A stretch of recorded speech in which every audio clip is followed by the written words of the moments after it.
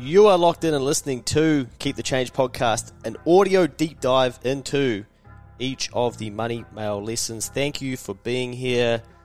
Week number 2 this week, taking a look.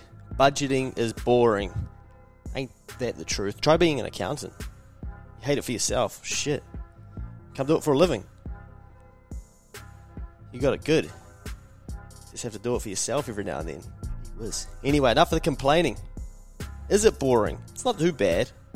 Once you get the hang of it, it's actually not too bad. The problem is, a lot of us haven't been taught how to do it, right? So that's why in Money Mail 2, straight into a bit of budgeting, because if we can get people to learn how to budget, then they can start to take control of their finances. And I'll tell you a story that I always see on the Keep the Change posts, ads, everything that's running out there for us.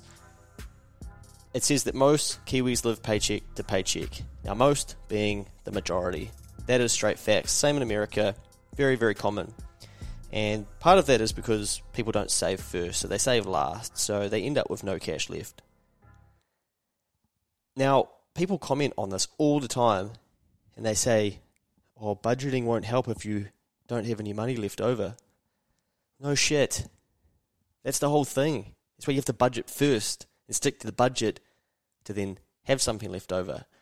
And I see people just like smashing the like, yeah, this person's right. Yeah, stuff your budgeting. What are you talking about doing this budgeting? It's not going to work. I don't have any money to budget. That's not the right way to look at it. You know, even if we save $1, can we save $1 1 week? Just bang, build some confidence and then build off the back of that. But no, we want to jump to an excuse, don't we? Oh, what's the point of budgeting? I don't have any money. Not the right attitude. Now, I know that there'll be people that listen to this and they go, this guy's an asshole. He's probably going back to Money Mail 1. He's an asshole. He shouldn't talk like that. He doesn't know what it's like to not have any money. Well, yeah, I have gotten myself past those concerns now, but I've been there as well. And I've also been in debt that I've had to budget to get out of, where I've had to give myself no available money to try and pay down my debt to get out of those holes. And we'll talk about those situations in Money Mail coming up. But, you know, you can't look for excuses when trying to manage the things that are bringing you pain. You have to deal with them. You have to find a different way.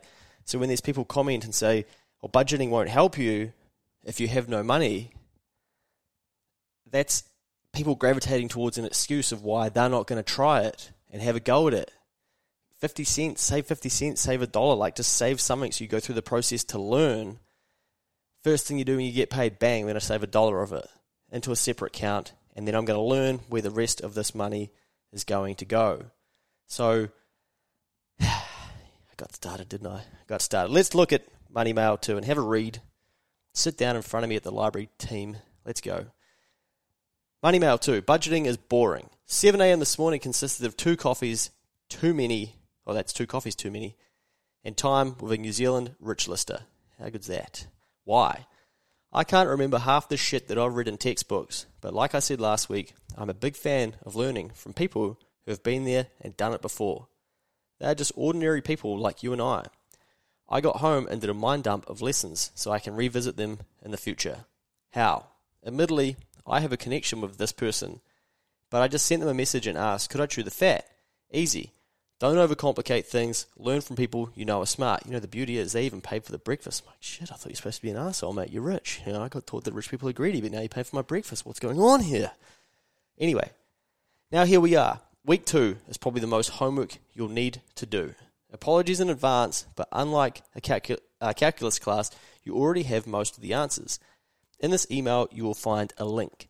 Do not approach this link in public. It is very practical and will require you to take it seriously. Now, I dare say that a whole heap of people that got this email, there was 394 of them, probably didn't even click on the link, but yeah, just wasting my time. Damn it. I could even check it, actually. I could check the statistics. But anyway, good intentions. The link is in the folder from within Keep the Change content and has budgeting templates, a cash flow budgeting tool, which is cash in and cash out, a goal setting template you can review each month, a financial position. What? Relax, I'll teach you about that. A list of nearly every expense you can think of to get you thinking about what you might have missed in your budget, and a YouTube instructional video, so you've got no excuses as to how to use it. Yep, I know some of you have attention spans shorter than mine. It's pretty short. So I even made a video explaining how to use the tools. Now you may think these templates are too simple. Well, that is the entire point. If you're an Excel freak, then brag to your mates, not any of us. Don't tell me about it.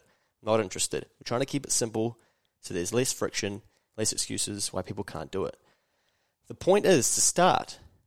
Start with these templates and make them your own to suit your situation and your brain. Or use a template that you already have. Now, why do we want to do this? Well, part of the budgeting process is taking your money seriously. Now, businesses that I work with are required to do this, but individuals don't often do it. You might have a better budgeting tool, but are you using it regularly to help plan your month and calculate your net worth?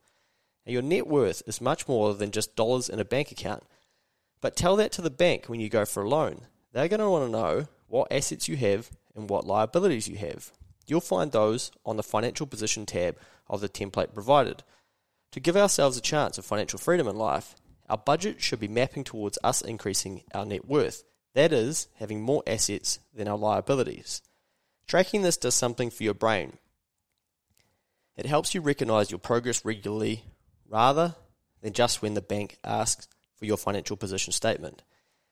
Now you can access the folder by clicking on the link. I mean, you're not going to be able to click on this podcast, are you? But if you need this, you need to go back and look at Money Mail too. keepthechange.co.nz if you're not signed up. Surely you are. Anyway, download the financial position template in your preferred format. You can make a copy of it in Google Sheets, and you can download an Excel, CSV, whatever tickles your fancy. Work through the instructions when you have a good 30 minutes to focus. Now here's the hack. Set a reminder in your phone to review this in line with the frequency of your pay cycle. So if you get paid fortnightly, set a calendar reminder for fortnightly, monthly. Now budgeting does suck a bit. Gee, I nearly said it doesn't. But it does. Okay, let's just agree it does. Budgeting does suck a bit, but so does being broke. Ain't that the truth? Tried both. Did you know that if combined, New Zealand households spend more than what actually comes in? Sounds like a lack of budgeting, doesn't it? Household net worth goes backwards, and we are spending debt to cover the shortfall. Not good. Have a budget weekend. Luke. P.S. You are now one of 394 recipients. Feel free to forward this to a friend that you think it could help. Now's a good time to remind you that if you're listening, I would love it if you chucked it on Instagram, social media, somewhere, passed it on to a mate, took a screenshot, just help me spread the message so that other people can learn from this content if they're not reading, if they're not using these templates, or if they're not listening.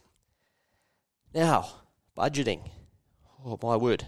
We do this with a lot of business owners who are clients for Next Advisory, and they're trying to predict what money they've got coming in and going out of their business. Now, if you think about yourself as a business, it's a great way to level up your financial skills. If you start looking at yourself as, right, I'm a business. I've got my income, I've got my expenses, then I want to know what my profit is at the end of that and what I'm going to do with that profit. Am I going to make some investments? Am I going to save it? Am I going to stack some cash so I can buy a house? Am I going to pay down some debt, which is going to bring my liabilities down? Like, this is how accounting works, and this is the stuff that you probably haven't been taught unless you went and studied for 8 years to be an accountant. That's a long time, but it does take that long. Now, as we said at the start, most Kiwis live paycheck to paycheck, and they don't even get into a form of budgeting at some stage in their life. Imagine what our financial literacy rates would look like if people did take some more action in this space. A, either budgeting, or B, just looking at themselves as a business, having a calendar reminder at the end of every month to go, right, what did I do with my money? What am I going to do with my money next month? Did my net worth increase? Now, your net worth being your assets minus your liabilities. So your assets being your home, things that you own, your KiwiSaver, investments, your Sharesies account, your Hatch account, all the things that are financial assets to you, and then minus your liabilities. So it might be your mortgage on your home, personal loan, could be some Q card debt, could be Gem Visa, could be pay by lay-by. Whatever it is, those are your liabilities. Now, your assets minus your liabilities equal your net worth, which when you go for a loan for a home or anything, usually they'll want to know and want to see from you, what is your net worth, what is your financial position? And you're sitting there going, gee, mate, I've got no idea what you're talking about. But if you're learning these types of things, you can get ahead of the curve. The bank says to you, what's your financial position? Bang! How do you like this? I've already got it. I do it every month. What do you think of this? They'll be like, holy shit, this person is prepared. What's going on here? Take as much as you want. Buy a bigger house. Who knows?